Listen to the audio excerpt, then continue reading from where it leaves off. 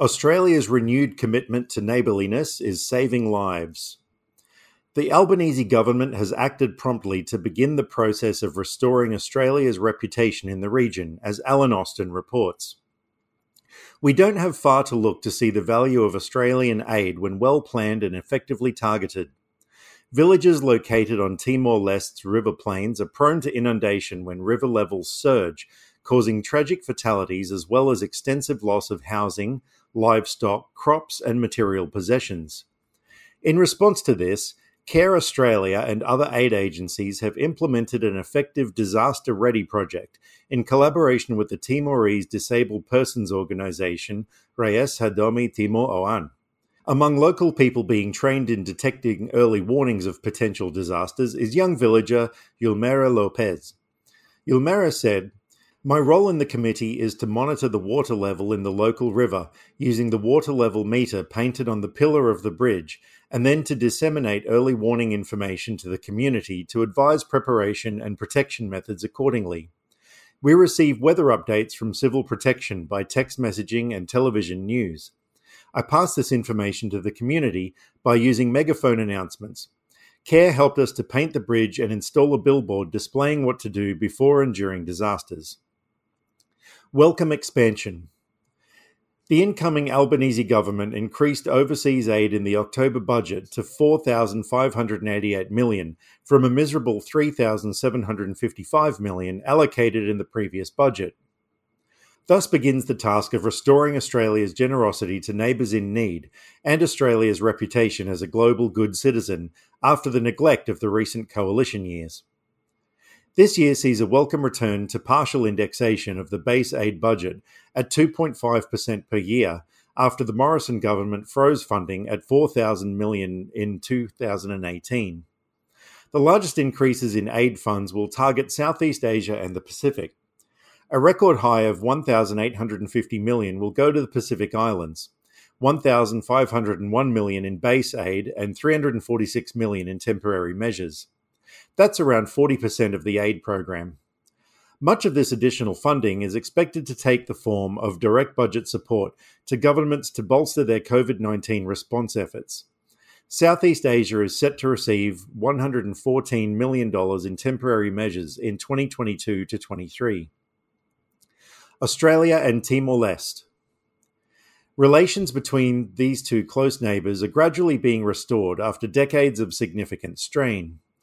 Foreign Affairs Minister Penny Wong travelled to Dili last September to meet with the Timor-Leste President, the Prime Minister, and her counterpart, Adalgisa Magno, Timor-Leste's Minister for Foreign Affairs and Cooperation. At a joint press conference, Wong announced an additional $20 million in a COVID-19 response package for programs managed and delivered by the Timor-Leste government. That is on top of the $100 million already allocated for base development assistance. Wong said, "The funds will be used to support payments for children and pregnant mothers through the Bolsa de Mai Jarason Fund program and Timor-Leste Villages Development Program. And the final area we're also supporting with the additional funding is skills training linked to our labour mobility scheme." More than just money.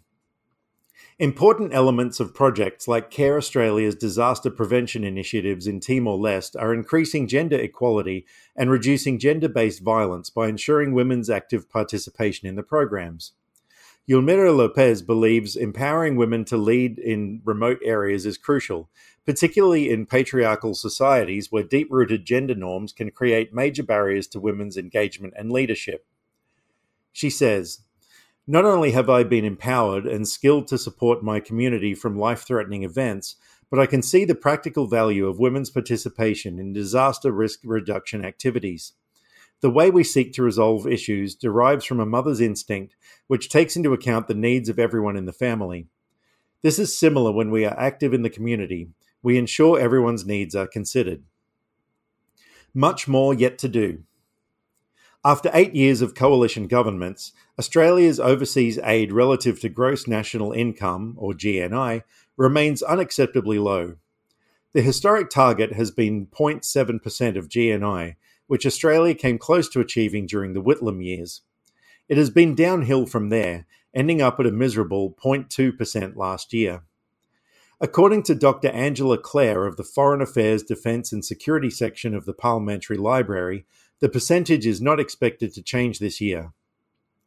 This continues to place Australia well below the OECD Development Assistance Committee, DAC, country average of 0.32%.